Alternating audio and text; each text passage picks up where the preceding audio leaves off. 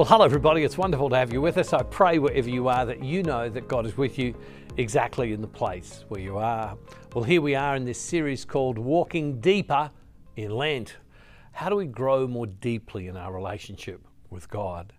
If we think about what Easter, the events of Good Friday, the events of the resurrection, if we think about what they really are all about, they are about God loving us.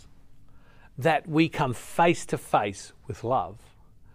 Pope Francis talks about the fact that faith is having our eyes illuminated and be able to see differently because of faith in our life. Faith brings us face to face with this pure love of God. When we believe in God, we're believing in love. We're believing in God's acceptance. We're believing in Him and who He is.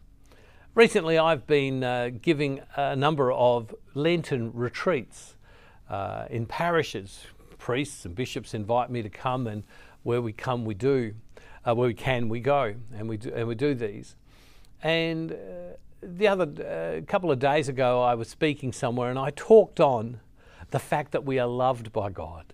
And God seeks to make us whole and beautiful, and God accepts us the way we are for all of our faults and for all of our weaknesses, for all of our wrong. And I talked about faith and this love of God. Well, after it had ended, a man came up to me. He might have been a couple of years older than me. And he took my hand and he just shook my hand and he said, as he started to cry and tears just flowed, and he goes, I've not experienced something like this. And he just said, I can't talk. And this man had come to this encounter, this faith encounter with God.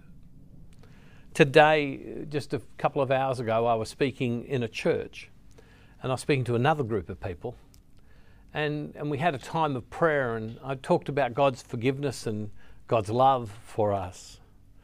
And around the church, there were people just dabbing their eyes with tissues because so overwhelmed by this idea of the love of God for them. Pope Francis talks about that. Pope Francis talks about faith being an introduction into this love. Well, if we have a look at Galatians chapter 2, verse 20, we read this. It says, when God comes into our life and when we believe, it's no longer I who live, but it is Christ who lives in me. And the life I now live in the flesh, I live by faith in the Son of God who loved me and gave himself for me. Again, it says, it is no longer I who live, but it is Christ who lives in me.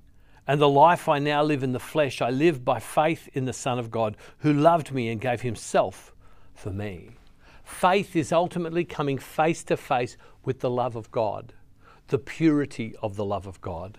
Sometimes when we're trying to understand something, what we do is we put it into human terms, and that's understandable, isn't it? Because we can imagine, we can understand what we imagine. And sometimes if you talk to people about love, they'll think about their mum or their dad or a guardian or a person who looked after them and cared for them, the love of a wife or the love of a husband. And in some sense that's good, but sometimes that love is so limited compared to the infinite nature of God. What Paul, the writer of Galatians, is saying here is that I'm now living in God and I'm now living in that love. Paul, writing to the Ephesians, he says in chapter 3, verse 17, he says this, that Christ may dwell in your hearts through faith, as you are being rooted and grounded in love. I pray that you may have the power to comprehend with all the saints what is the breadth and the length and the height and the depth, and to know the love of Christ that surpasses knowledge, so that you may be filled with all the fullness of God. Lent is this time when we come to God and what Paul is saying, may you know God and who He is, His length and His breadth, which is just infinite. May you experience that love. Because when you encounter the love of God, when you encounter the wholesome love of God, the purity of God, the magnificence of God, the affection of God for you, it changes you. It changes you exactly from the person you were to the person that sees differently. I've talked in recent times about the fact that sometimes you're going to have two people side by side, and one will say that they are a believer and have faith, and the other will say, I've read the same things, seen the same things, but I don't believe, or I don't know. And what's the difference?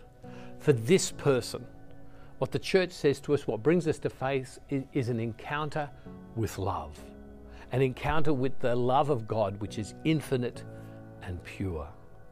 And so my prayer today for you is that you would stop and you would say, God, may I know your love. Effectively what you're saying, may you grow my faith. May I know your love in my life. May I know your love personally. May I know your love intimately. To know the love of God changes everything, because you then don't operate out of, I've got a whole pile of rules to keep, but you live in a certain way because love demands it of you.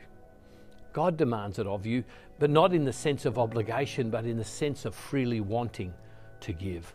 I want to encourage you just so much today. I want to encourage you today, spend this day and say to God, God, may I know your love. May I know your love intimately in me. Loving Father, we thank you today, that God, that you call us to this deeper understanding of love. Lord God, we're not just talking about a mushy kind of love, we're talking about a very solid and real and committed love. May we know it in our heart, because it changes us. It allows us to see. It transforms us. Lord, may we know your love fully. And Father, we make this prayer in the name of Jesus through the power of your Holy Spirit. Amen. I want to thank everybody for all your prayer requests for Saturday. The time of prayer that we had on Saturday was great. And to everybody who will be joining us this Saturday for prayer, don't forget you can go to the prayer wall and we will pray for you. Hey, God bless you. I pray you have a wonderful day, and don't forget, wherever you are, God is never far from you.